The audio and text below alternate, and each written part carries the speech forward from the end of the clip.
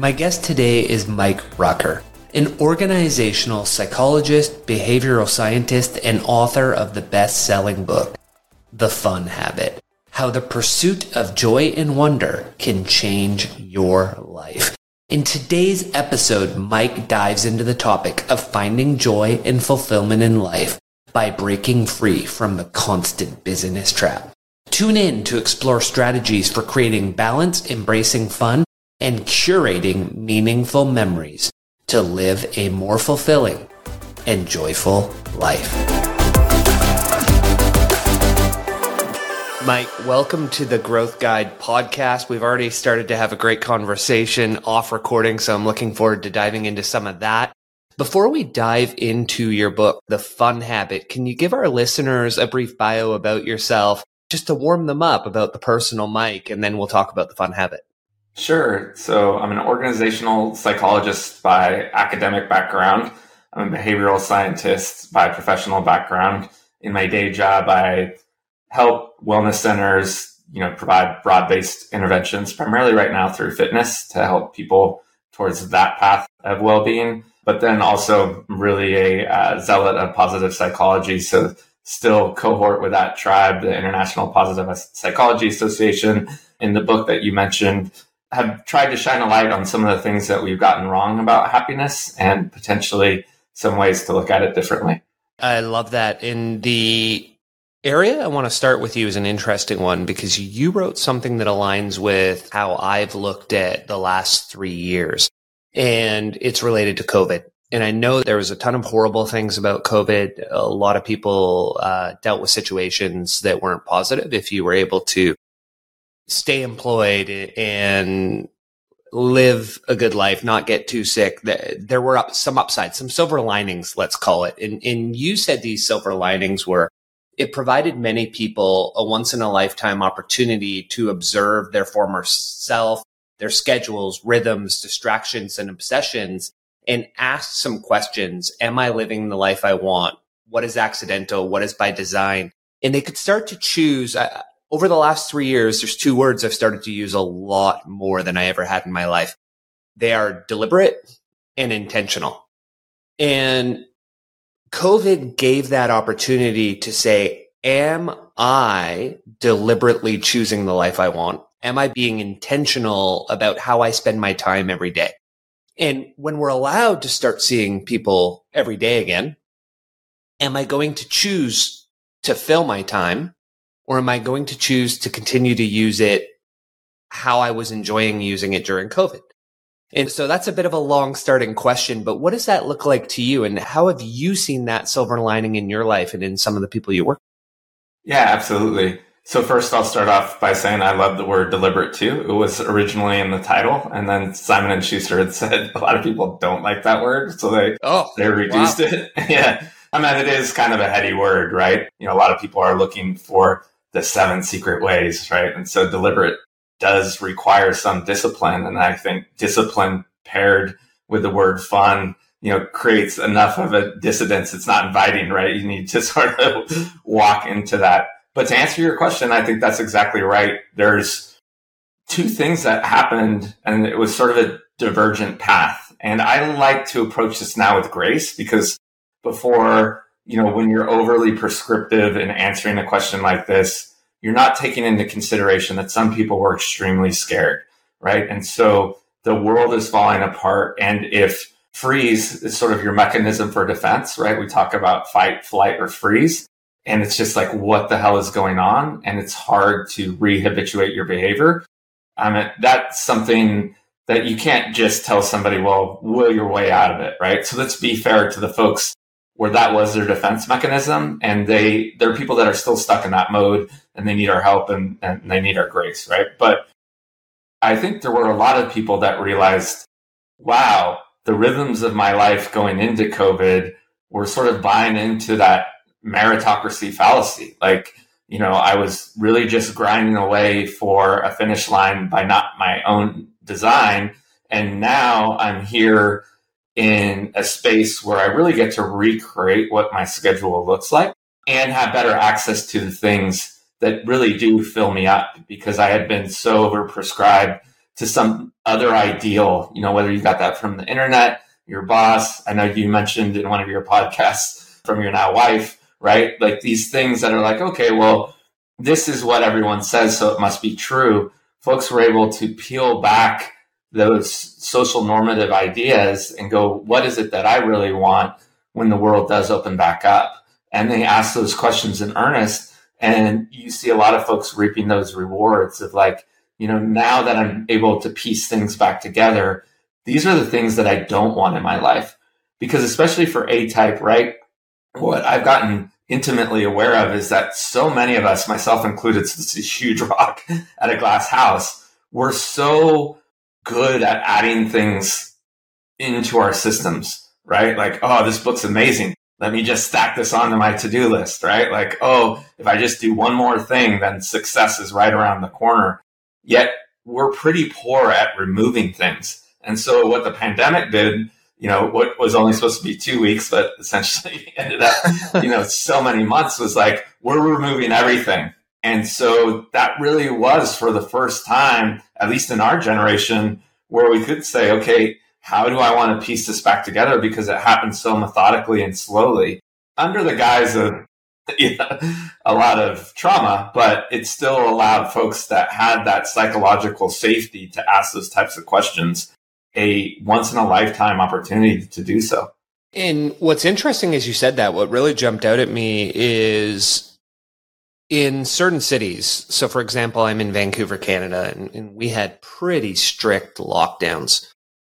And part of me wonders, the cities that got open really quickly again definitely had some upside from isolation implications on mental health, as an example. But did the people that got, let's call it, freedom back quicker, did they get less of this silver lining? Because if I was on lockdown for 14 of 24 months, did that grace of time and, as you said, clearing of the slate, did that give me more opportunity to reassess my life than the people who got right back to rhythm and routine? So to answer that, there's a lot of complexity, right? Robert's great book, The Good Life. I think the impact of engaging in pro-social behavior cannot be underestimated. And so there's certainly some really interesting postmortem studies now on the impact specifically with children. So to get to the heart of your question, I think where we would need to look at an N of 1, because looking at that from reductionism would be quite problematic. Because for some people, absolutely, if more time would allow them the sophistication to do this in a way that's really meaningful for them, certainly they're going to benefit. There's also clearly a lot of people that suffer dearly from not being able to cohort with one another, because especially in times where we feel like our safety is under attack, not having each other is quite harmful, right? So I just want to pay homage to the fact that that is a very complex problem and one that probably affects, certain folks in different ways. For you, who I believe on air admitted to being an introvert, probably so, right? But for the extrovert that needs pro-social behavior to feel alive and content, I imagine it could be quite harmful. So it's interesting. And again, I don't think it's a one size fits all, but certainly it did provide value to the folks that took advantage. And the more I even think about it, I definitely see those silver linings. And even I recognize that you hear people online say sort of, hey, we understand why they did that, and we should probably never take that approach again. And I'm in the camp that says, yeah, I agree with that. I don't think ever again I want to be in lockdown in my house for a year. Just the downsides mentally were so strong for so many people that it seems to outweigh a lot of benefit. But we won't keep going on this one. But I'm fascinated by it too. For some reason, I had this intuition that we would go there. And yeah, to your point, I have a PSA through something I got involved with where, I was encouraging everyone to essentially get vaccinated. And in no way am I an anti-vaxxer. I still think folks should get vaccinated. But I think the speed with which we attacked that problem certainly initiated a lot of naivete, right? Where, to your point, right, we didn't know what we didn't know, and we were trying to do the best we could.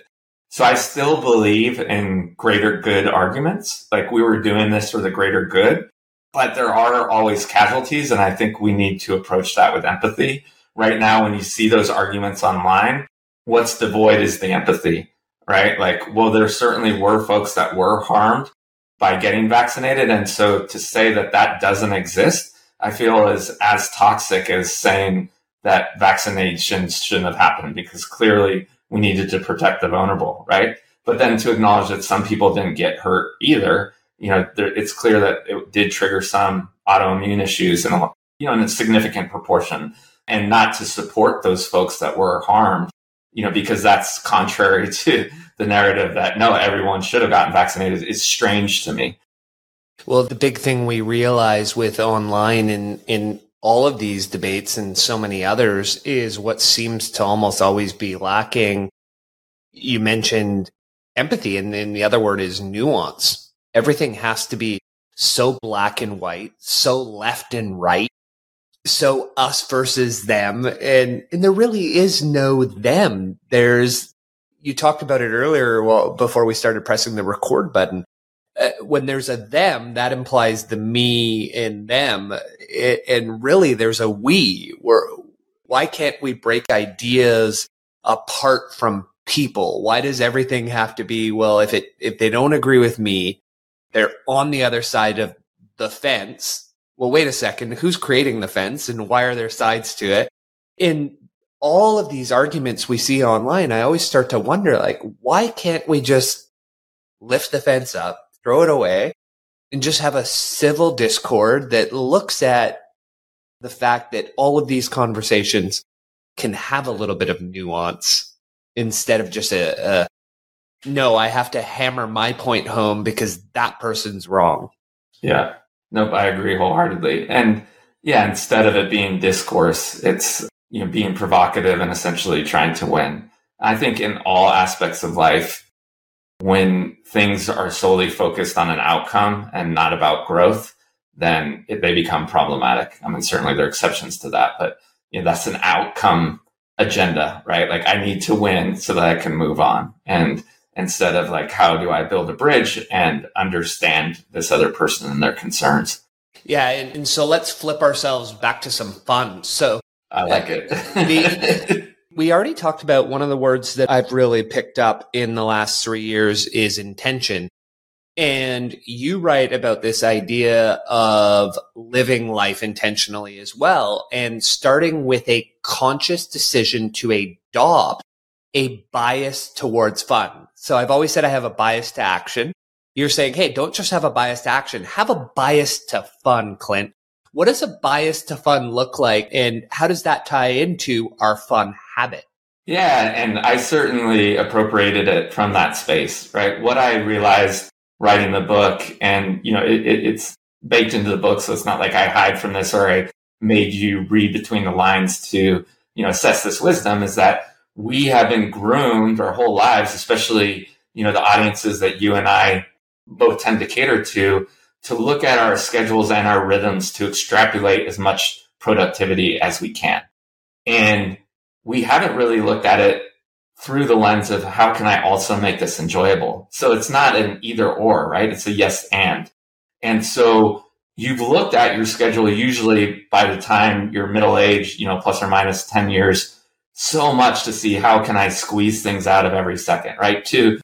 I think I joke about it in the book a little bit. I mean, literally some of the folks that I've followed are like, hey, can you clear your inbox on the toilet? Like, as asinine and silly as that recommendation sounds, like, that's literally out there in our space, right? And so, okay, it doesn't necessarily mean that you need to change too many things, but if you are feeling burnt out, how can we reorganize your activities in a way where you are biasing them towards fun? Because certainly you can't have fun all the time, right? I mean, you can't really do anything all the time, but we can generally steer our boat towards a certain direction. And a lot of times, if we look at things that are draining and not leading to our own vitality, there are ways creatively to either reduce them, right? Because again, we want to try and make space before we add things back on, or to reinvent them so that they are essentially fun. Because this is one that's fascinating. There's so many times where you'll have these discussions with people and like, I just hate this. Well, what happens if we attacked it from a different angle? Well, I never thought of that, because when you're trapped in a certain way, right, or the behavior's gotten habituated, or you've been told by someone, just don't listen to the other people, this is the way you want to grind it out, but it doesn't work for you. Oftentimes you get stuck, right, until something breaks. And so oftentimes you could just look at, hey, I want to approach this differently, and it makes a world of difference. And there's something there, because even, I'll take last night, Mike, in that got home from work, did some things, recorded some things, and then I went for a walk with my dog for maybe an hour and a half, and I got back, and my youngest son, I knew I had to get up early to have our conversation, and my youngest son said, hey, are we going to play Pictionary for the four of us? And there, I recognize now, looking back, that I was a certain level of grumpiness, because I was tired. I was already ready to go to bed. And yet that Pictionary with the family, probably for him and his brother, was sort of a fun highlight of the day. And looking back for me now, it was a highlight of the day. But the grumpiness going into it, because it wasn't in the schedule, it wasn't in the calendar, because I was trying to milk every ounce of productivity from the day, instead of saying, hey, we're the summertime, the boys aren't going to bed early, let's get board game in the calendar, because we all have fun doing that. Let's throw that in the calendar every night to have fun as a family and figure out what are those fun routines that we're going to do. So when you're talking to people about building this intentionally, do you start to say, hey, let's get some fun time, whatever that fun is for you, into your Outlook, if you're one of these Outlook life people? Yeah, which I think most of us are, unfortunately, right? Again, sometimes we need to look at the things that have been normalized in our life and see if there's a way to re-angle them to be more advantageous for us. And the calendar certainly is one. When we put things on our calendar that are work related, they tend to be immutable, right? And so how can we use that mechanism to benefit ourselves? And certainly what I found in my research is the most successful people at having this work-life blend are the ones that schedule time for fun into their calendar, because then it creates those bumper rails, like this space is meant for this time. And when people are that intentional and deliberate, also they do things to protect that time. So they'll put their phones away, right? It's not, there's no improv to it, right? And so I think, again, this isn't the only way. I always kind of put an asterisk in here, because people are like, well, how can you have fun if things are that rigid? Well, we need to start by creating a space so that it can happen. And then you can start to sort of integrate spontaneity, once you get a taste for it. But if you're at a point where you're like, I'm not even having, 2 or 3 hours of fun in a week, which unfortunately is a whole host of people, especially in North America, right? We could go through the leisure statistics. I mean, I do that often. We don't have to do that here, but we're just not turning ourselves off enough, right? I mean, that's clear by the record levels of burnout we're seeing. 2023, unfortunately, is one of the worst years yet. So it's clear this message still isn't hitting. And so to answer your question, getting on the schedule, being deliberate about it, just simple behavioral interventions like I'm going to turn my phone off, maybe even put it away. This is, time for the family or myself for that matter, and figuring out what are the aspects of this that I want to play with to make sure that it really is fun for me. And generally those are three things. It's the environment that you're in, right? So this could be from work all the way to, time with your friends. Is this a place that I want to be, right? It's who I'm doing it with. So who are the people involved? And then what is the activity, right? Like in your example, if part of the reason you dreaded it is because you hate Pictionary, then all your child probably really wants to do is play with their dad. So a lot of times, people capitulate, especially parents, because they're coming at it from this sense of duty, right? Like, I want to be a good dad, so I got to play with my kids. I'll just do what they say. But it could be like, you know what? I want to play Madden with you. Are you cool with that? And the kid's like, hell yeah. And so that simple shift, right? It's like now you guys are both doing something that you want. The ultimate goal is really only to have fun with your child. And now you're doing something that's not going to make you, dread that hour. Like, or, on your head is, I just really wanted to sleep. I don't want to be here playing Pictionary. Yeah, I love that. So the environment where I'm doing it, who I'm doing it with, and the activity that I'm doing. So we're probably going to just explore some of that throughout this conversation as we work our way through. Part of the thing that we get trapped by that you talk about is the happiness trap. And you tie that into the hedonic treadmill. And I hadn't read about the difference between anticipatory pleasure and consummatory pleasure. Can you share with our listeners what those two differences are and how do they drive us on the hedonic treadmill, which gets us stuck in that happiness trap? Yeah, so there's always different ways to attack this because, again, it's, a bit complex because there are multiple forces. So we'll start with the neuroscience, right? One of the things that I think has fascinated all of us that look at habits, right? I think James Clear touched on this, and certainly different neuroscientists are bringing this up. Huberman is another one. We used to call dopamine the pleasure neurochemical, right? And we just know now that that's not true. It's really meant to get us excited and motivated towards a stimuli. So we see dopamine spike right when like the roulette wheel goes, right? We're like, oh, are we going to win? Or are we going to lose?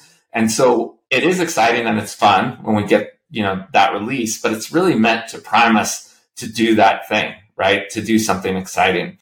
And so what happens is that becomes kind of addictive. Like if we're always seeking high arousal activity, then it's not really that we're content, right? It's that we're just kind of always chasing that next thing because we find that exciting.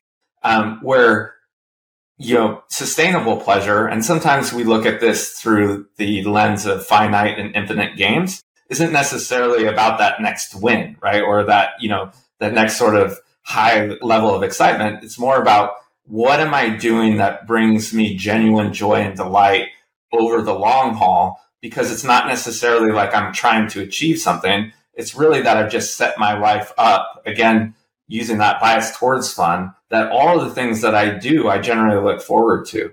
And so that's the difference. What we know, to kind of finalize the answer to the question is that we generally do have what we call a level set point of happiness.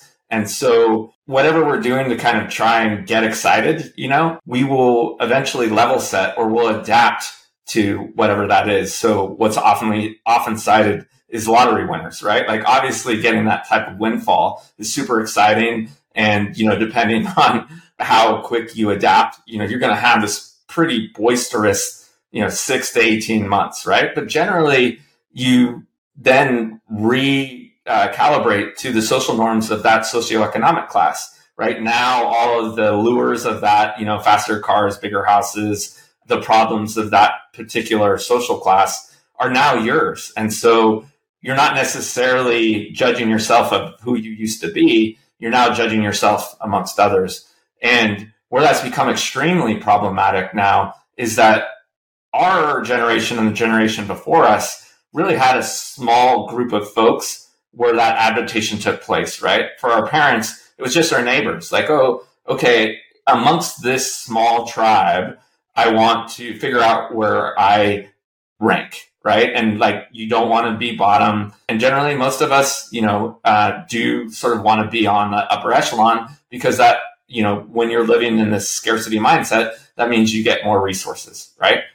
But we do live in a world of abundance. So if you're able to figure out, again, what you need and then be really content with what that is, you generally have a more sustainable level of happiness. But what's gotten really problematic for our kids' generation is that now we're not comparing ourselves against something that's real. We're comparing ourselves against something that's curated where all of the bad, right? I'm talking about social media, but there's certainly other tools out there that make this problematic. Now this comparison that makes you kind of figure out where you do rank within the world isn't against something that's a true ideal. It's against something that's been really manicured. And so now we're seeing, there was just a report out this week that unfortunately, when you look at the amount of lying that happens with millennials online compared to boomers and Gen X, I think it's 3x, because you feel this need to not be yourself. And then that dissidence becomes really problematic, right? Because, and again, I unpack this in the book, once that gap widens from where you think happiness lives to where you exist in your current state, ultimately that level of unhappiness will start to seep into your identity. And once that happens, then we see clearer clinical outcomes. Because, once you identify like, oh, okay, well, happiness is always on the horizon and I've never been able to attain it, I must be an unhappy person. Then you start to look for artifacts that support that, because it's how our identity works. And it really becomes an insidious downward spiral. Sorry, that was a lot, but it's, that's how complex it is. And I'm happy to nuance anything where you think I might have, jumped over the puddle. Yeah, there's so much to chew on and dive into there. So let's have some fun. So the first one, and I always refer to this as the Kardashian effect, and I'll keep saying that till we both see it on a Wikipedia page, and then we'll remember it was on here. But it's this idea, and I always caveat that nothing against the Kardashians. They've done extremely well with their approach to life. But one of the first families where essentially we see on apps lifestyles of the rich and famous. And it tells everybody, well, wait a second, that's what I want. I want to be them. And the reality is, well, no, 99.9998% of us are never going to have that lifestyle. And if I tie my happiness to what they have, then I will never be happy, which is a bit of this equation. And it sounds like what I was hearing from you is aligning with that is the happiness equals my expectations minus reality. And the wider that gap gets between reality and the expectations I have, which are being fueled by social media. And now we have a new social media app as of yesterday, which has many, I think probably has 10 million people on it already within 24 hours of being launched. More expectations are being created that won't be met, which leads to bigger gaps, which leads to the opposite of what we were striving for. Is that aligning with what I'm hearing from you? Yes, absolutely. It's not something that's obtainable, right? And so what happens, and the behavioral science sort of concept behind this is survivorship bias. So we talk about a very small percentage where, of course, to your point, you want a tip of the hat of the hard work that took to get someone like Kim Kardashian where they were. But then the bit of luck, right? This provocative video that sort of, set the stage for that. One, I don't think too many people would want to go through the humiliation, or maybe, have the moral compass where that wouldn't be something they wanted to do anyways. And that might not be ultimately where they want their ship to go anyways. Yet we still celebrate this, but we don't talk about all of the casualties, all of the folks that, went down a similar path, but because bad luck ended up happening to them, are now in a place where they're damaged beyond repair. Right. And then kind of adjacent to that is the amount of work it does take to sustain that level of success. Right. I think all of them have lost their first husband. Right. So, that if you don't value relationships, then that's fine. But again, look at all of the kind of elements that require to uptake that amount of success. Right. So let's take someone like Tom Brady. Yes, let's celebrate his success. But I studied peak performance for quite some time. Those folks sacrifice so much. And a lot of us don't want to do that. I love my wife and my kids. I don't want to give that up, for a heightened level of success where that's not necessarily going to make me more happy. Yet we're not talking about that enough. Instead, we're just looking at another picture that is amazing, right? Because it's the product of so much sacrifice. But again, we don't talk about the sacrifice enough because, again, we only celebrate these folks that have, through an amazing amount of luck and generally an amazing amount of hard work, have gotten somewhere. But again, it's such a narrow focus, with regards to what they're doing, that they have given up so much, a lot of what most of us wouldn't want to give up. And people don't tend to realize it. One of the ones that always jumped out for me, Mike, is when you talked about health earlier, you look at Matt Frazier, who I think won 5 CrossFit Games in a row. And he was on the CrossFit Games podium when he was double majoring engineering and business. And when he was asked, how did you do that? He said it was simple. It wasn't easy, but it was really, really simple. He took everything in his life that didn't contribute to those 2 goals, CrossFit and school, and he cut it the F out. And even more importantly, he talked about when he retired after winning 5 games, because he probably could have kept winning. And he was young. And people were like, well, why are you stopping? And he said, for 5 years, I have cut everything out of my life. Every bite of food was measured. Every, bedtime at this time, every minute of every day was scheduled. And every year I would take, I think it was like a week off. And then it was back on. And he's like, I can't live my entire life that way for long periods of time. And the average person doesn't realize the level of sacrifice that person is talking about, nor would everyone. We want the outcome, but how many people actually would be willing to do what that person did? Yeah. And so there are a couple of things to unpack there. One guy that really shifted my perspective on this was Noah Kagan. I interviewed him ultimately for the book. The interview also lives on my website. And so I think, again, this rigid approach that a lot of us have when we're first crafting our ideas, right? We get this wisdom and we figure out the dent we want to make in the universe. And we kind of need to be rigid because we need to accumulate enough information where we can have, good conversation, but then have those ideas challenged to kind of get to the next level, right? And so where I'm going with that is I realized that leisure had this direct line to burnout.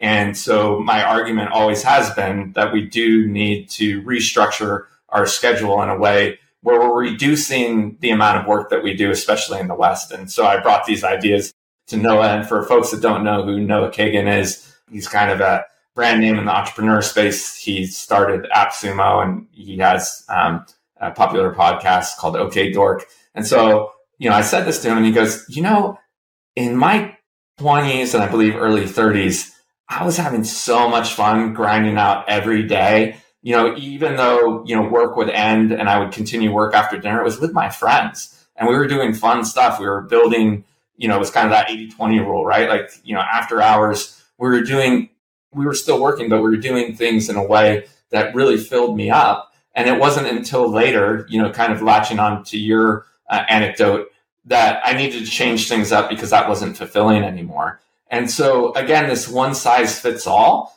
doesn't necessarily mean that, whatever stage in life that you find, that you have to listen to all of it, right? Certainly pull the meat from the bones. But I think one commonality that you hear, to your point, is the folks that did want to go down that path. So they were super deliberate because in that moment, CrossFit was the thing. In the book, my doctoral work was studying physicians. They certainly fit in that camp, right? Because you do need to sort of engineer every other thing out of your life to finish medical school and certainly residency because it's so intense. But it's that transition out of it. Once you have reached that outcome, like, okay, how do I put things back together? And then look at that, through the lens of savoring, like that was an amazing time. And now that's over. Let me live a rewarding life after that rather than, oh my gosh, I can never do that again. And so, that's why I always kind of laugh when you hear these folks like, well, I left corporate world to become a life coach. Well, essentially you just use that formula. Like you wanted that thing because you bought into meritocracy. Like why else would you want to win the CrossFit Games? It was essentially devised by humans, right? And it's just a trophy. But I'm an Ironman. I did the same thing. An Ironman's a silly sort of endeavor. And I just wanted to say I was an Ironman. So I'm not villainizing that, but we do need to recognize that those are episodic. And then what is your plan after that happens? And the folks that navigate that successfully, like Noah, like the example that you brought up, like me with Ironman, they tend to be happy because they did the thing and now they prosper afterwards, right? Because they can put that on the case and then kind of move on. But it's the folks where there is never an end, right? Like, if I'm just finally senior VP of this firm when I'm 60, then I can enjoy retirement. And we know through a whole host of quantitative and qualitative research, the one that's often brought up that I cite in the book is Bronnie Ware's work, where she's interviewed through ethnography, all these folks. We know that folks tend to regret that if that's the long game for them. If it's the short game, again, I'm not out here preaching that you want to take 3 years where you just really grind it out because that is pleasurable for you, because every one of those workouts means that you're getting closer to something that you're really going to find fun. Then, far be it from me to stop you from doing that. But what I am suggesting is a lot of folks are working that hard and not understanding what the ultimate goal is, or it's a vanity metric, right? It's something that's been prescribed to them or something that doesn't really resonate with them, but they think that once they achieve it, that it is going to be like, okay, well, now I've arrived and everything will be okay. And to kind of close the loop on my conversation with Noah, that's exactly what happened. He thought once he hit $1 million, that was going to be the prize that would kind of illuminate the rest of it. And, that ended up in his bank account. And that's when he, that was one kind of, temporal landmark, okay, I need to pump the brakes a little bit because I got the trophy and, no one's throwing a party for me. Yeah. You get there and you realize, well, wait a second. I can't stop. I can't stop. I haven't hit a number where I can actually change my life. I have to keep going. And so you think you're getting to an end goal and it's just a gate on the slalom ski trip down the hill. One of the things that jumped out at me, and I'd be remiss if I didn't come back to it, when we were talking about consumatory pleasure, and we're talking about this idea, I'm thinking more anticipatory pleasure. You talked about Ironman, and I remember for a lot of my life, I think, thrive off anticipatory pleasure alone. So I would anticipate doing the Ironman. I would play it out in my mind, get the rush from finishing a Ironman in my head, and not actually do one. And so people who are very good at visualizing and they play out that imagery of achieving their goal and getting a bit of the dopamine hit for visualizing it, how can we use fun, or how can we use the discipline, if you will, something that takes us from achieving all of these goals in our head to doing it in real life? Yeah, no, that's a great question. I think it's, again, going to be unique to each individual, but what it is moving towards how can I also enjoy this not in an outcome-based fashion, right? And so moving beyond the trappings that you've asked in your questions, it's really what are the things that I'm doing to get to this achievable goal that I can manipulate in a way that makes the whole process enjoyable. So for me, as I talked about in the book, it was gamifying the cycling training, right? It was engaging with people that I liked. I found that road bike cyclist tribes were not my jam for whatever reason. They didn't talk about things that I liked, and they all dressed in funny clothes, in my very biased opinion. And so I was playing with the mechanisms so that it wasn't just necessarily about saying that I was an Ironman, but it was the things that I was doing that really attracted me to the entire process. And so for a friend of mine, Patrick Fellows, who I give a tip of the hat to in the book, that wasn't necessarily for him because he is so driven, right? He has the athletic prowess to win some of these things. So for him to make it more whimsical wasn't really his jam. And so what he did instead was found a way to continue that path through service. So now he's created the Louisiana Marathon. He cohorts with people that create these types of environments so that they can have fun doing it, but that he's also contributing to it, from a more we perspective than a purely sort of hedonic perspective. So there are different ways to approach it, and you need to find the one that works for you. Again, if you do have the opportunity to slay some of these things. Far be it from me to say that, some of the activities that you do along the way aren't going to be agonizing, because that's the sacrifice you need to make. And again, I'm not advocating that you don't make those sacrifices if you know in your heart of hearts this is something that you really want. But what I do advocate for the long game and for your own resilience is to find ways to make not just the outcome enjoyable, because that's so ephemeral, but also the way that you're getting there. And so part of that, what we want to tackle is to get people into this idea is the play model. And we have as our axes fun and challenge. So can you paint a picture of what the play model looks like, what our 4 quadrants are, and where are we trying to get some of our time spent, which is basically our fun habit? Yeah, so the play model, as you mentioned, is a 4-quadrant model. You can either Google it, and as we're talking through it, it comes right up, see the visual representation, but I'll walk listeners through it. So P stands for pleasing, and these are the activities that are kind of low challenge, but we really do enjoy. At the beginning of the podcast, you mentioned time with your pet, and that is a great example for most people, right? Playing with kids is another one, cooking, things that we can do, but don't really require a ton of energy. So they're pretty easy to do throughout our week. And the reason that these become important, the science that underpins this quadrant came from Matthew Killingsworth and Dan Gilbert. And what they found is that folks that kind of meander, or they call it mind wandering throughout their week, where they're always kind of just in their head thinking about the next activity and not really enjoying the things they do, tend to be the most unhappy people. And so if we can find ways to organize our time, we're enjoying and being mindful of the simple pleasures, really does seem to be an easy intervention to living a life with more contentment and happiness.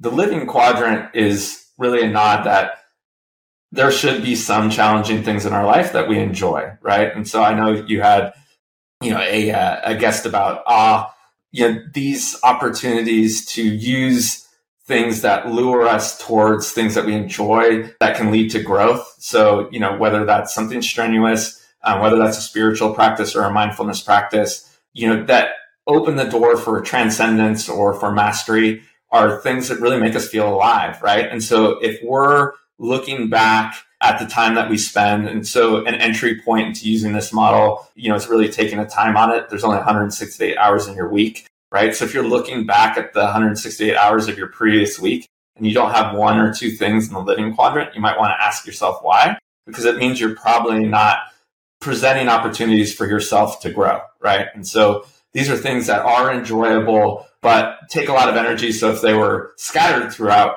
your week, you're generally going to burn out, right? There's certainly, the folks that chase music festivals or whatever it is. We, know that if you live too much in there, you're probably running from something and not running towards something. So you need to be careful. Okay. The agonizing quadrant we talked about, so we don't need to go into depth. I mean, it's certainly a component that all of us have. These are things that we don't like doing, that are the necessary evils to, get through life.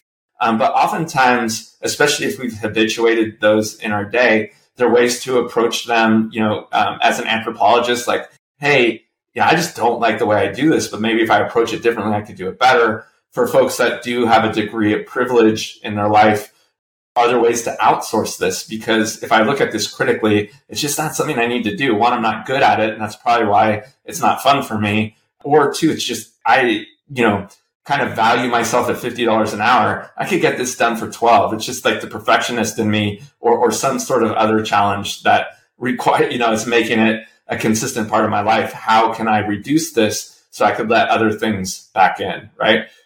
Yielding tends to be the lowest hanging fruit. So these are things that are really easy to do, but aren't bringing us much joy, right? And when we look at this through the critical lens, it's generally stuff that we're doing to kind of pacify our time.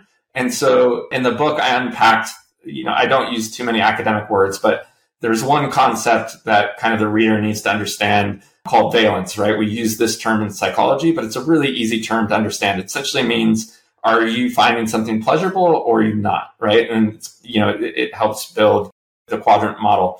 And so when we're in a state of discomfort, right, whether that's something as simple as boredom or we're really in, some sort of traumatic pain, anything that will alleviate that pain sometimes tricks us into thinking that we are enjoying ourselves. So, one of the most prominent modern culprits obviously is social media, right? And so we'll flip mindlessly through something like Instagram. And because it's displacing boredom, because it's displacing mild negative valence, we're like, oh, okay, well, this is mildly enjoyable, but it's not really. It's just alleviating that pain of boredom. And so, your Pictionary example is a great one where at the onset, oftentimes where something's going to require a little bit of work, we think like, this is going to leave me exhausted. But in a majority of times when you engage those activities, as long as you're not completely drained, you're being mindful of good sleep hygiene and things of that nature.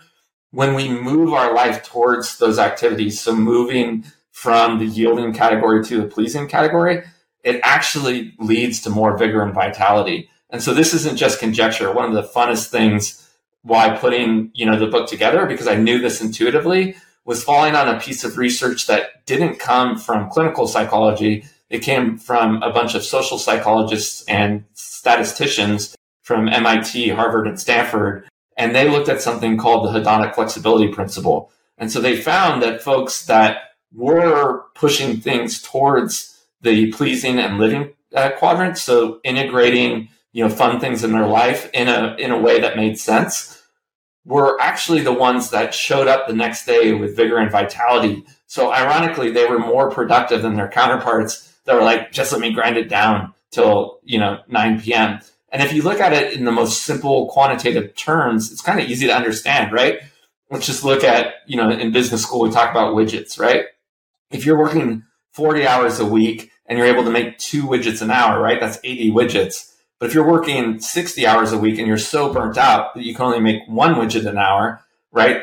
You might think that you're a workaholic and busy and grinding, but ironically, you're producing less than the person that is living, whose fun cup is full and producing 80, again, because they're able to approach work more diligently and, more organized.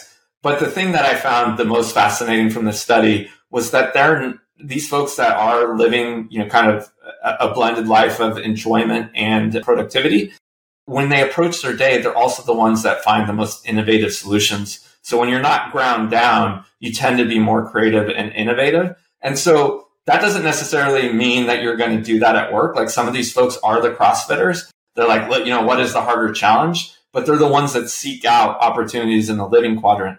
So to surmise, what happens is you're living in this upward spiral, right? Because your fun cup is full. So you have the resilience, the emotional flexibility to kind of approach the day and attack it in a productive way versus the folks that are like, I'm just going to do it till I win, right? Who are grinding themselves out. They're not recharging their batteries. And slowly but surely, they're on this downward spiral until, years later, they're like, what happened to me? And it's because they didn't live life in a sustainable way. Thanks for listening. If you enjoy what you're hearing so far and want me to be able to get your favorite guests on this show, please do me a quick favor. Subscribe to the show and leave me a rating. The 30 seconds of your time will mean a ton to me.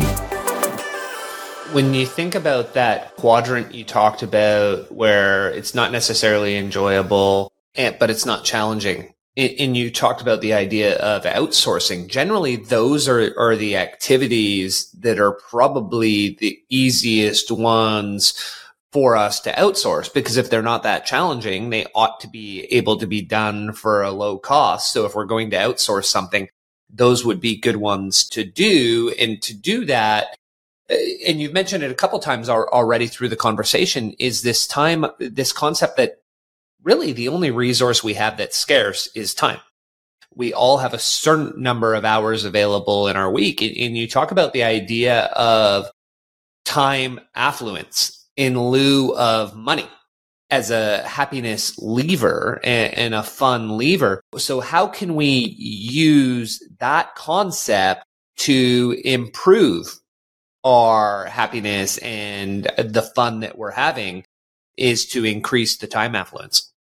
Yeah. So for folks that aren't familiar with the term, it's essentially means, do you have agency and autonomy over how you spend your time? So when I was doing my academic work, I think it paired well with my, focus on positive psychology, in the sense that another direct line to vocational burnout is a lack of autonomy at work. And so I kind of broadened the tent with the thought in that area. And it's like, well, this must apply to all areas of life. And then certainly this work has been replicated, right, by, folks that want to go down this rabbit hole. Dr. Cassie Holmes out of UCLA has done some great work in this area. But what hers and others have found, and certainly a lot of work's coming out of Penn in this area too, is that folks that do value time over money are the ones that tend to be happier. And intuitively, once you see the science, it should make sense, right? And that money is essentially utility. And if you have everything you need, then you don't necessarily need more of it, especially if you've already done the beginning steps to get yourself off the treadmill, right? But if you don't have any autonomy over how you spend your time, if you don't have the choice of whether or not you want to engage in that game or not, it really does create this problem of feeling trapped. And so how can you create pathways where you do increase the amount of agency that you have over your time? And generally, that's just looking at how you're spending your time in a fashion that is deliberate, right? Like, what are the areas where I can either fix things that are broken, perhaps by using time blocking, perhaps by using outsourcing, perhaps by approaching it differently in domestic life, perhaps by doing it in a more collaborative fashion. Like, hey, I just don't like how this is happening. I know my partner wants a certain outcome, but maybe there's a way to do it differently. Again, if you feel like you're approaching life from a have to do instead of a get to do, what are the elements? And again, I would go back to the environment, the activity, and the people you're doing it with. Then I might change around where it's like, okay, now I feel more in that get to do space and that have to do space. And these are really subtle shifts. Oftentimes people hear this and be like, ooh, I don't know where to start. I mean, you start by asking just simple questions, right? Like, you know what? I just don't want to be in my home office anymore. Again, coming out of COVID, I've been here, for 3 years. I have really actualized that this feels more like a prison, not because it is, but because, I've been told this is where I need to work. Let me go try working in a coffee shop or a co-working space where I'm actually around people, because I like, more of a high arousal environment, or I'm an extrovert. So that's just a hypothetical, right? But I mean, again, like, how do you start there? By asking simple questions. And then those subtle shifts, you'll be amazed at how much they make you feel better. And so when people do this work, what I say is, give it 2 or 3 weeks, because oftentimes changing behavior, there is that sort of, that uneasiness, right? Like, oftentimes, let's say you're able to clear the space by outsourcing something, and you're like, you know what? I really loved playing the guitar, when I was in college. Let me try and see if that's something that will fill my fun cup. And like the first 1 or 2 weeks of lessons, they're like, I suck at guitar. This is awful. Right? No, just get back to that space where it was joyful. And it doesn't take that long, but oftentimes people will give up in the first week. But that's all to say, again, to kind of summarize, is that when you check in with yourself, like, I don't know, is this subtle shift really going to have an impact? Like, check in a week or 2 later and see. And I promise you, the majority of people listening will. Again, another nod to Dr. Cassie Holmes. She did an interesting study where she just had people go into her weekend thinking that it was a vacation. Like, remember, this isn't meant to like clean your garage or that you have to play with your kids. This is something where you have complete agency and autonomy over however you want to spend this time. So what was fascinating is there was no other sort of prime to that intervention, right? It was like, just remember, just be mindful that this is your 48 hours. What was found was that people still did the things. They still mowed their lawn. They still played with their kids. Habitual rhythms didn't change all that much. But the idea that this was this time where they could do what they wanted, a majority of the folks in that study showed up Monday so much happier and ready to tackle the week. And this is just a mindset shift. This isn't even reorganizing your time yet, right? And so these tools are powerful. It's yet, at first blush, you're like, that kind of seems trite. But they're not. Yeah, what jumps out at me there is, as a parent, I often say it's not Groundhog Day for those of us who remember the Bill Murray movie, but it's Groundhog Week or Groundhog Month, in that that Monday night is this activity, Tuesday night this one, Wednesday, Thursday, Friday, Saturday, all of a sudden you're on the weekend, and the weekends are super scripted because there's this activity, that activity, visit this person, do this, and you're back to Monday. And then it just repeats. But what you're saying there, it's a bit of a pattern interrupt to say, well, wait a second, Saturday and Sunday are my vacation. So even if I end up doing the same things, that pattern interrupt, that it's not a script, but it's my choice to spend these 48 hours how I will, is enough for me to mentally say, I just recalibrated myself and now I'm going to come back in Monday and be more joyful, even if I didn't shift what I did on that Saturday and the Sunday? That's right. And I don't want to sensationalize this. I mean, and this comes from an interview I had with Dr. Holmes. I mean, essentially what it is a pedestrian entryway into mindfulness, right? I mean, you're just being mindful instead of going into autopilot, as you suggested. You're like, okay, let me be present in the things that I do and understand that this is my time. And that is enough of a boost, to go, okay, yeah. And if there's something you really don't want to do, the permission to say, hey, this is my vacation. I'm going to figure out a better way. But there's one thing that I found fascinating that I don't get the invitation to talk about enough, that you set it up. So I do want to, is in my day job, again, oftentimes I work in, a health club, wellness center setting. And so we were working with this really advanced company that ultimately had to leave North America because of some of the privacy laws. But we set up cameras all over so that we could understand how people habitually used our health club environment. And what I found fascinating, and certainly was illuminating to me with regards to how we totally underestimate how much we habitualize our behavior, is that folks that were using exercise equipment, so we would have rows of treadmills, right? And folks go to the same treadmill when they go to work out, especially folks at lunch, right? Because cognitive load is at a high. You probably just got done, with a busy half day. All you want to do is kind of unwind, and treadmills are great for that, right? Because it's kind of a mindless activity where you can, reduce cognitive load. So if their machine was broken, let's say it was 4 out of a row of 10, instead of going to machine 5, a majority of them would just leave. Like, oh, my machine's broken. That blew me away. And so I was actually able to show one person this, right? And like, hey, why didn't you just stay? And like, they didn't have an answer. And so I use that as a way to highlight all of us are like that. When you do this, 168-hour time audit, everyone's always like, well, every week for me is different. Like, it's not. Yeah, 10, 15% will be. But for a majority of us, we've habituated our lives in a way that until we look at it critically, we don't understand that, to your point, and I love that word, it is Groundhog Week. And it just is. I mean, you can say it's not, but it is.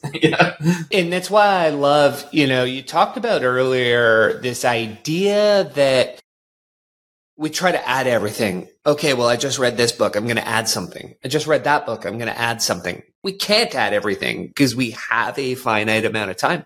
And so you suggest instead a subtractive approach. So if we want to get into this upward happiness and fun spiral that you were describing, one of the ways we can do it is to subtract some of the agonizing activities. So what does this subtractive approach do? And how can we, you said, here are some questions you can ask yourself to get into the living quadrant. What are some questions we can ask ourselves to subtract some agonizing activities? Yeah. So I think for everyone, it's going to be different, but certainly for a lot of people, things that have been helpful are not just looking at social media use, because that's easy. And I think, can find all sorts of strategies online how to do that. There's health meters in our phones to help us do that now, because, both Apple and Google realize how pervasive it is. But once you look at your social media use and see if there are ways to essentially, reduce some of the time on that, also look at your apps like Gmail, Slack, and Twitter. Again, this one's a tip of the hat to Near, but one of the things I found fascinating was how much email I was propagating by just kind of being kind and continuing the chain. So what are some of these behaviors that you've habituated that maybe if you scale them back, you could time block that activity in a way that frees a lot of space, because you've essentially just created a mechanism for you to feel busy because that feels good, again, through this lens of meritocracy, right? Are there things of convenience that you're doing that just aren't necessarily good? And so as a way to highlight this, out of all of the great wisdom from the 4-hour work week, I think the one that hit the most for me was when Tim's like, if you hate a book, why do you still read it, right? Like so many of us, especially that have a success mindset, are like, well, I picked it up, and so I need to finish it, right? Because our parents taught us, like, you finish what you start. But like, what a terrible use of time. And that can transcend so many other things, right? Like relationships of convenience, clients that you hate that aren't, won't necessarily impact your bottom line if you cancel them, but will free up so much psychological space. So these are just a host of different examples that might apply to some. They're not going to apply to everyone, but there are always ways to sort of prune your week. Again, because especially by the time you've reached, mid, late 30s, 40s, 50s, you've habituated your time in a way that oftentimes these things are sort of hidden.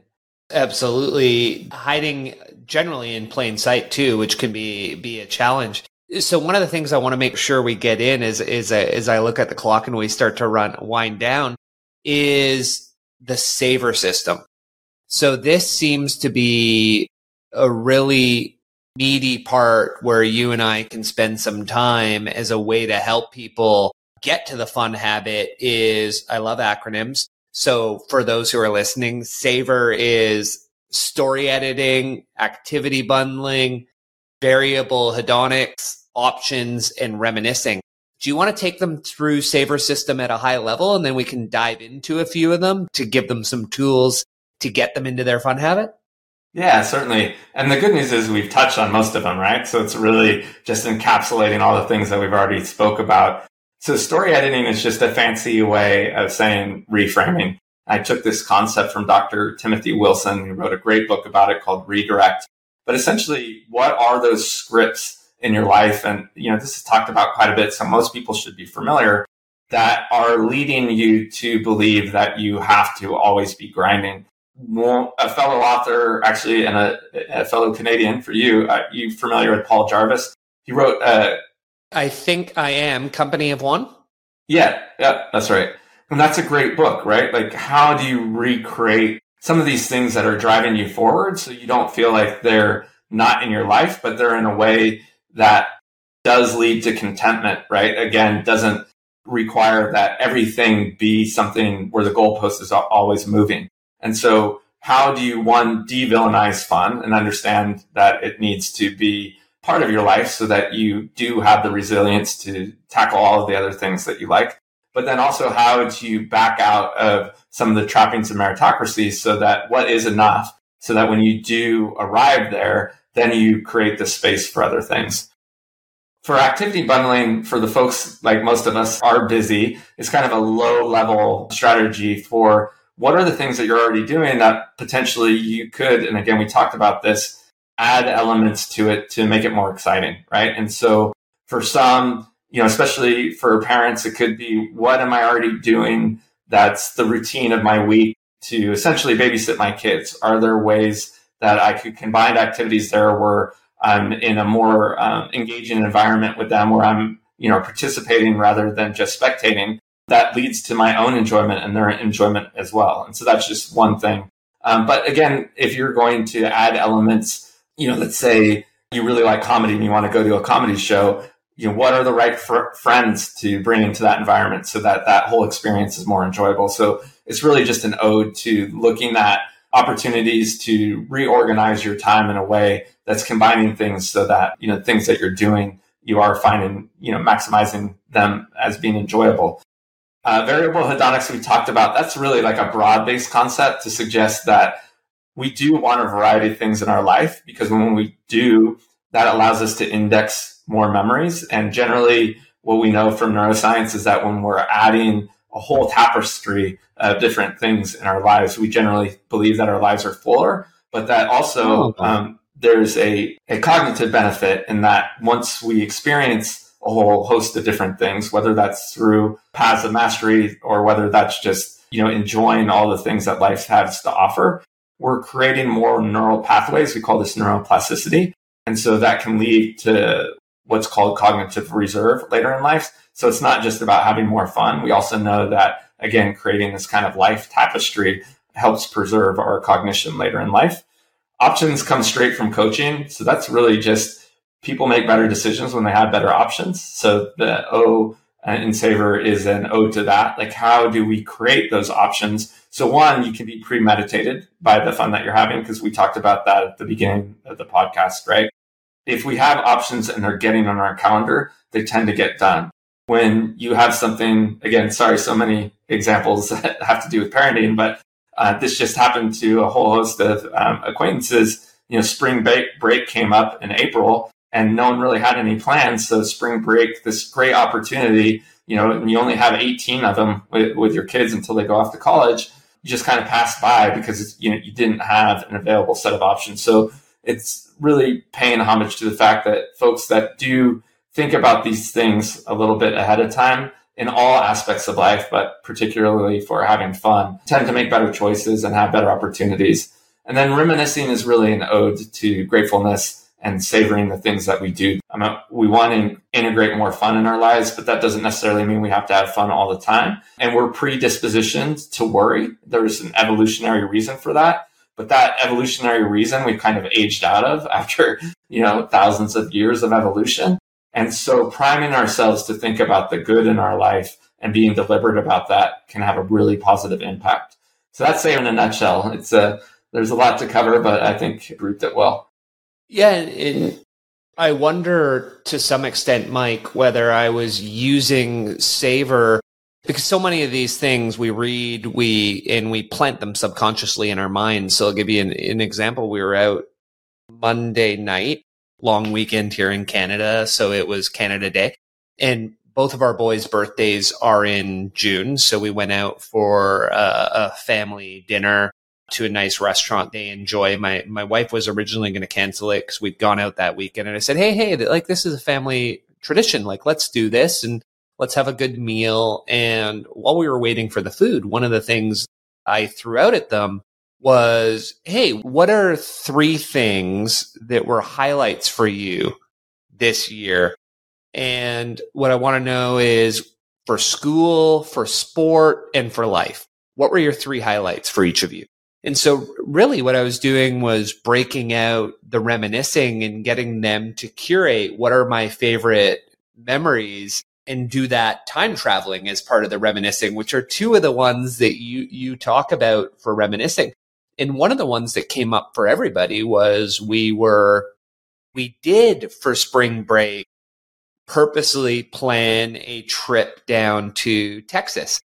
And while we were there, we built it around basketball. So we were able to watch a Mavericks game and then able to go down to San Antonio and watch a Spurs game. So that deliberate planning led to something that we were then able to reminisce on.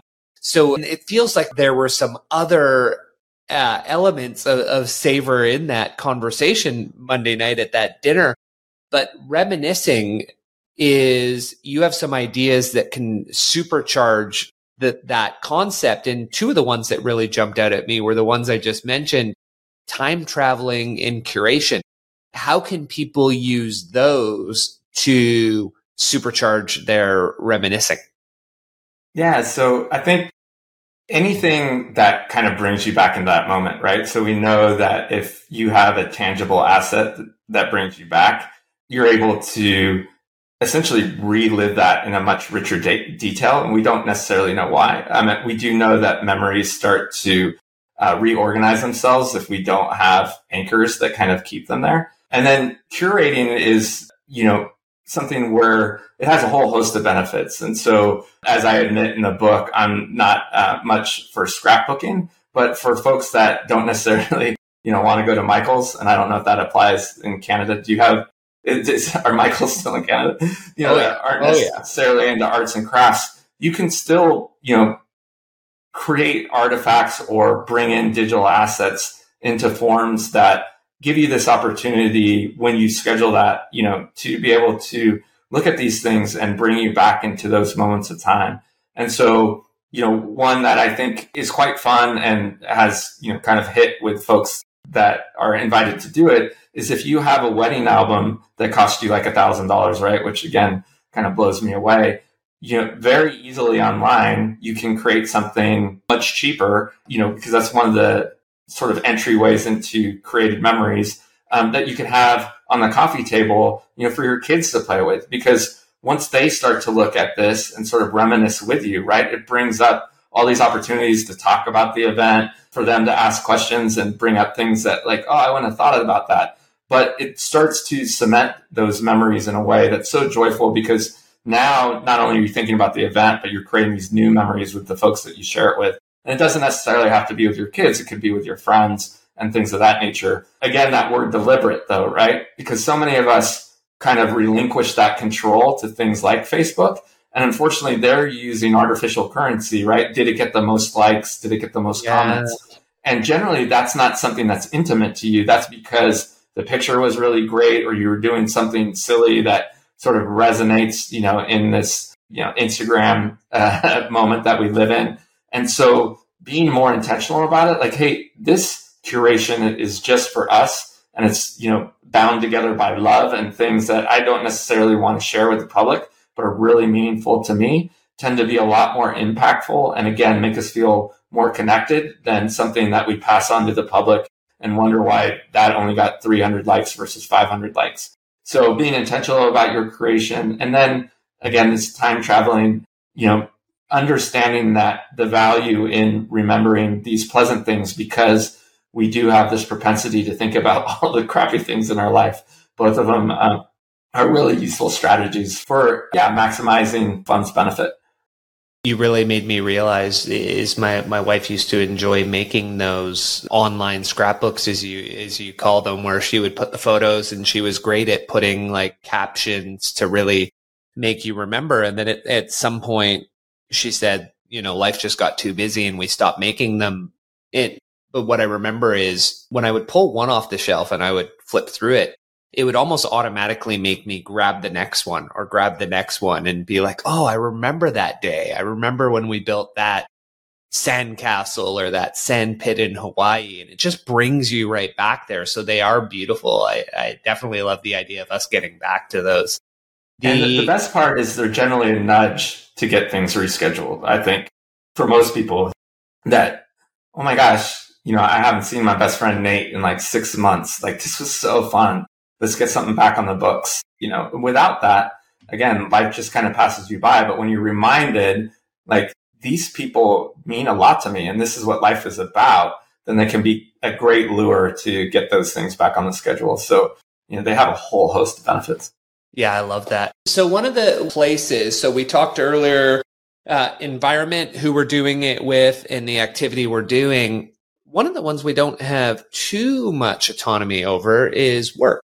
So we go, technically we can choose where we work, but let's say we've got a place we're working. One of the things you say is, hey, to know whether you're doing it right, whether you're having fun, one of the questions you want to ask yourself at the end of every day is, am I finishing the day on time and energized?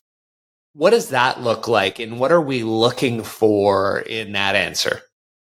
Yeah, so this is an ode to self-determination theory. And I think it's just, are you able to use time in a way that does lead to renewal, right? And so again, it's rooted in autonomy. Are you spending your time in a way that when you leave work, you're not so depleted that you can't live a life outside of work? And there are really simple strategies for this, right? So instead of writing a trivial sort of, oh, this is how, we can have forced fun at work, right? Which we know fundamentally doesn't work. I think it's more about how do you break up your time in a way that even if you do have these agonizing activities because you need to move forward, you're finding ways to have fun throughout the day so that you have this balanced approach to your energy, right? That you're maintaining arousal. And this works in all aspects of life. So it's not just work, but when you're able to do that, so something as simple as, okay, you know what? Work's not going to be fun today, but I'm going to take my lunch hour and I'm going to go, have it with a friend so that I can attack the second half again, using that hedonic flexibility principle to, really tackle the second half so that after work, I'm going to be present with my kids. It's those types of things. So there's some simple sort of novel things you can do to have more fun at work, but really to enjoy yourself. Sometimes it can be as simple as, what are the elements within my control, right, where I can enjoy myself? Again, maybe perhaps approaching a work task in a different way, or perhaps just using those opportunities for breaks and actually taking them instead of tricking myself into thinking that, if I just grind things out, I'll finish the day a little bit early, which we all know never happens, right? Yeah, and you talked about something there when you mentioned lunch hour, because I loved how you talked about it in the book, because one of the rules I've generally always had for myself, no matter how busy I am at work, is that lunch hour is somewhat sacred for me as a way to say, well, wait, like a minimum, ideally, 45 to 60 minutes where I can decompress. I can eat, maybe I play a video game. I just do something that says, hey, I'm not grinding. And now, as I've gotten a little bit older, I find it's a great spot where I can go out for a walk with some of my colleagues and have a walk and talk. And we end the walk and talk at a place where we can grab a bite, and then we're back in the office, and I feel supercharged for the afternoon. Why is that lunch hour such an important tool that we can have in our arsenal to make the day more enjoyable?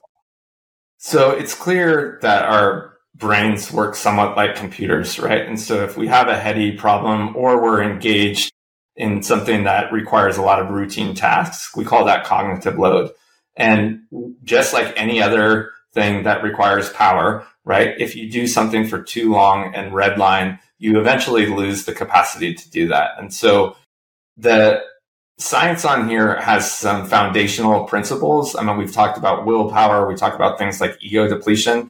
I think there's a lot of debate in the scientific community about, what context we're going to give these words. But I think with regards to a foundational idea, what we know is that if we don't implement these times for renewal, that eventually we lose the capacity to do that certain task. So again, it could be something routine over time, or with regards to something that's innovative and creative, that tends to fall off a cliff, as we already discussed, right? And it should make sense, right? At a very fundamental level, understanding not just this is conjecture or like some kind of woo-woo idea, the idea that when we start to feel like we're losing the capacity to do something, we need to get in a more algorithmic mode, right? Because at that point, you just want to get it done. So you're not looking at creative ways to do it. You're definitely not enjoying yourself, because at this point, you just want it to be over. And so you're just trying to move as fast as you can forward.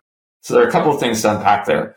One, when you can break and sort of recharge your battery, you're going to go back and do it better and do it more enjoyably, because you've had that chance to, reduce cognitive load for a while and recharge those batteries. The second is, when we get in that space, if we don't take that lunch, then we can start tricking ourselves into thinking that busy work is actually work. And so when you're able to look back at that in a rearview mirror, most people that, are metacognizant will understand like, oh, wow, that wasn't really leading to productivity. But without being mindful in that way, a lot of us, and I certainly, again, the second time I'm throwing a rock at a glass house, I was one of, if I just sit in my inbox, from 11 p.m. to 1 a.m., like, well, that's still me just getting stuff done. And it felt good, right? Because I was really busy and feeling overwhelmed. And I felt like, well, at least I'm doing something. That was contributing to nothing, right? Like, certainly wasn't moving me forward. All it was doing was making me feel like I was doing something that didn't contribute to reducing, the things in my life that really were leading to burnout. And so you are more susceptible to that as you move forward by not taking breaks, because you are, again, in that place of negative valence, right? So you're going to do anything that kind of pacifies you not feeling good. Yeah, versus taking that break so that you could come back and be productive. And you remind me, I have the yellow sticky note on my computer that asks me, are you being busy or are you being productive? Doesn't mean I'm always being productive, because the answer is often I'm just being busy.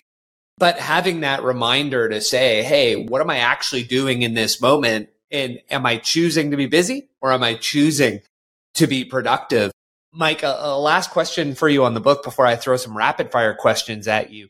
What did finding Ultima mean to you, and what lessons did it teach you on your journey? Yeah, so for folks that don't know what Ultima is, it's an interesting planet in this series of books called Choose Your Own Adventure. And so this one book in particular was really interesting in the sense that most of these books, you chose different paths and ultimately you could get to different scenarios in the book. But in this one book, and I guess this is spoiler alert, so if you are going to read The Fun Habit, maybe since we're at the end, just jump ahead.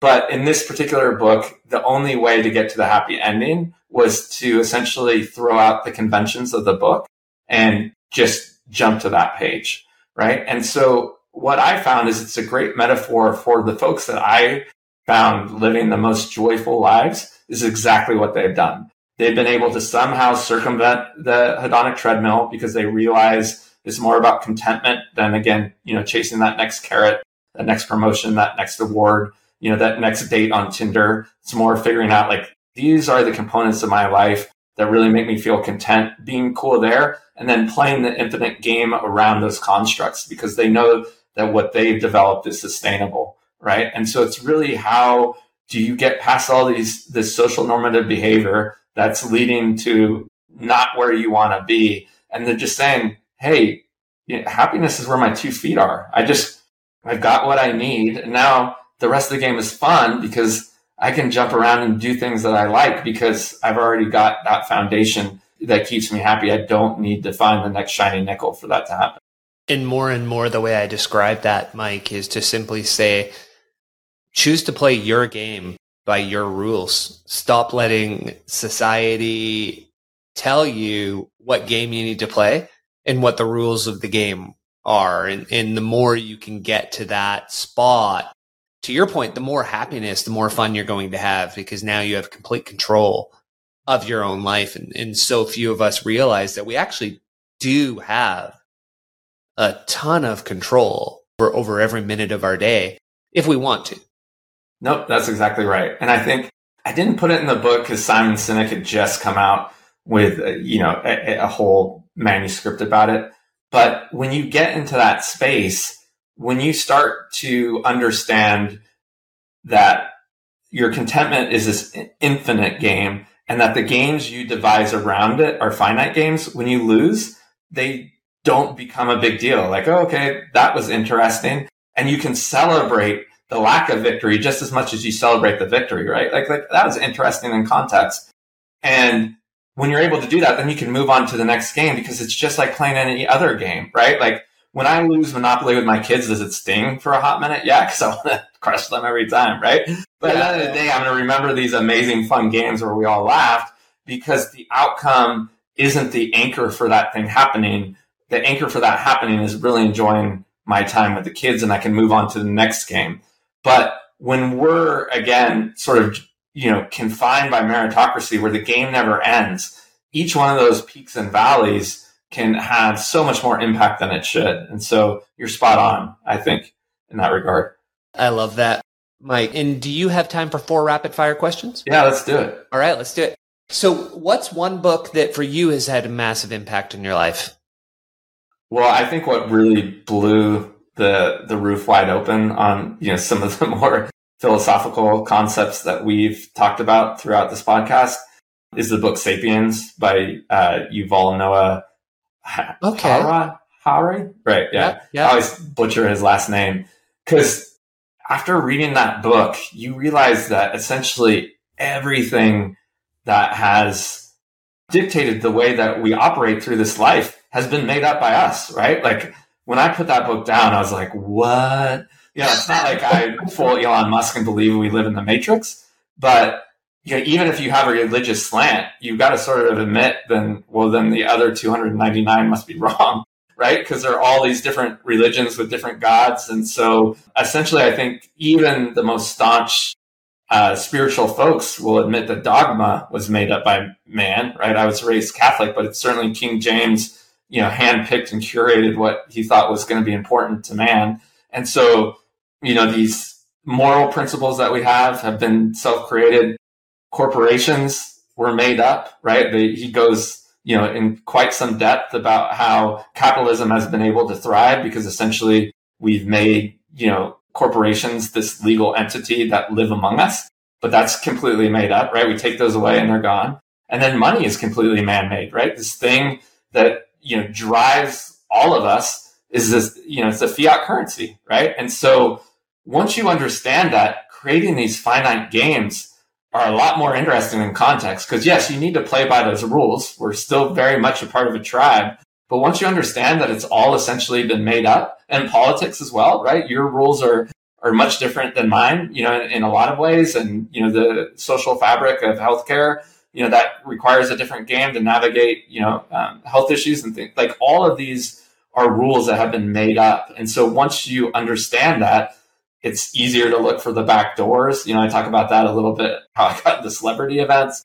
It's easier to navigate like, okay, well, they said no, but who's going to say yes? And so that book blew me away because it was like, okay, again, not this philosophical matrix, but very much almost everything that dictates, my perceived success or lack of success in life has been made up by man. And because of that, I can find the loopholes and generally exploit most of them to my benefit. I mean, I live life the same way. I live as if we are in a matrix. And it's a lot of people bemoan that. I think it's the greatest thing ever because what it does is it gives us a rule book.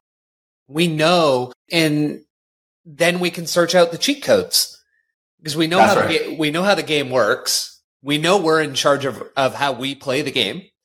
And so stick a remote control or a game controller in our hands, tell us we're a Sims character, and we know how to beat the game. It's such a fun way to approach life. In almost any category, you can win.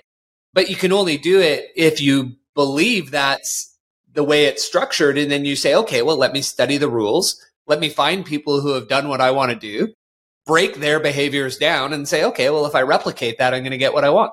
It's such a fun, interesting way to live life. And then I think where people get caught up, and again, it goes back to the, where emotional inflexibility become problematic. There are going to be times where that's not suitable. Absolutely. If my daughter's in crisis, like this is not a game. This is a crisis. So yes, like you don't have to be so absolute, but in a majority, especially in the working game, right? Let's keep using the metaphor because it plays. There are a lot of cheat codes, and maybe you got a character that doesn't have the same special advantages that another character in the game has, but generally, most characters can win. 100%. And so what's on the bookshelf right now? What are you reading? So I'm just about to finish up The Body Keeps the Score. Again, nice. Yeah. I think that book, again, talking about books that, are able to shift paradigms, this idea that brain chemistry is a lot more connected to this nurture versus nature argument than we ever thought, and the impacts of getting it right at the beginning. I feel like it's steering me towards more of a life of service where I really want to have a higher impact on the way that we raise kids, because it's clear, that helping folks build scaffolding is a lot more important than we ever thought. And I think if you look at a lot of the issues that we're going to be facing, with regards to supporting millennials and generations before them, it has to do with the fact that we have undercut a lot of the social structures that were supportive at both the nurturing side, but then also the autonomy side, right? And so 100%. That book, man, in excruciating detail, it explains that. And so, I love it. There's a lot of work to do in all of those areas. So I love hearing you say that. And Mike, if you look back on the last 12 months, is there anything you spent $1,000 on that Mike thinks, damn, I should have bought that earlier? Well, I've gotten criticized for this before, but I'm going to stick to my guns. I would say my VA. My VA is always 100%. Under $1,000, and that allows me to do the things that I want and, help support her. Again, I'm one of several different clients. So that's why, and I don't have a ton of money. So $1,000 is about what I can afford each month, and it's always under that. But the amount of space that she creates in my schedule so that I can have, some time left at the end of each week for fun. I'm grateful for that. Yeah, my wife and I are in the process. We're having a meeting next week with an online group that provides that service. So we're in the process. So I'm 100% with you on that. It can be life-changing. And so because the show is about growth and improving our lives, and perhaps it's introducing more fun into them, what is one habit, mindset shift, or behavior change that you've made in your life, Mike, that you look back and think, that had an oversized impact for me? Well, a couple things, right? One, the crux of the book is that shift from outcome focused to journey focused, and that both can coexist, and good mental health kind of lives in that ideal, because outcomes are ephemeral. So how do you stack the deck so that the things that you are doing are always sustainably enjoyable, and that if you do have bad days, which we're all going to have, you have the emotional flexibility of knowing that these things are abundant in your life. So that's the message of the fun habit. I think one that kind of blew me away, especially because so many of my friends were watching it. Obviously, being a purveyor of positive psychology, my tribe was so in bed with Ted Lasso. And so I think reluctantly, like folks saying they don't like Nirvana because everyone liked, that song Team Spirit. And sorry for folks for that metaphor, doesn't apply. I was like the last to watch it. But this year I watched all 3 seasons. And in the first season, he has this saying called "Be curious, not judgmental." He wrongfully attributes it to Walt Whitman. And so I think the show essentially derived it from, hive wisdom.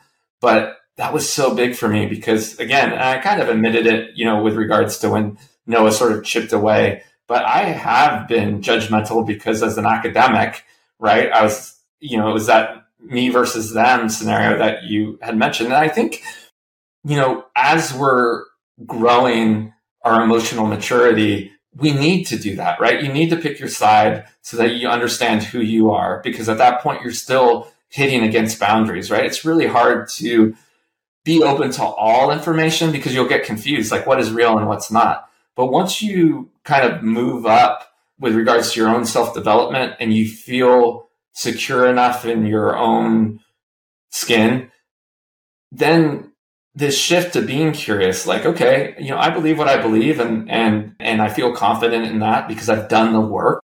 Being open to new ideas, one, is a path towards empathy and really connecting with others in a way that's much more meaningful than being judgmental.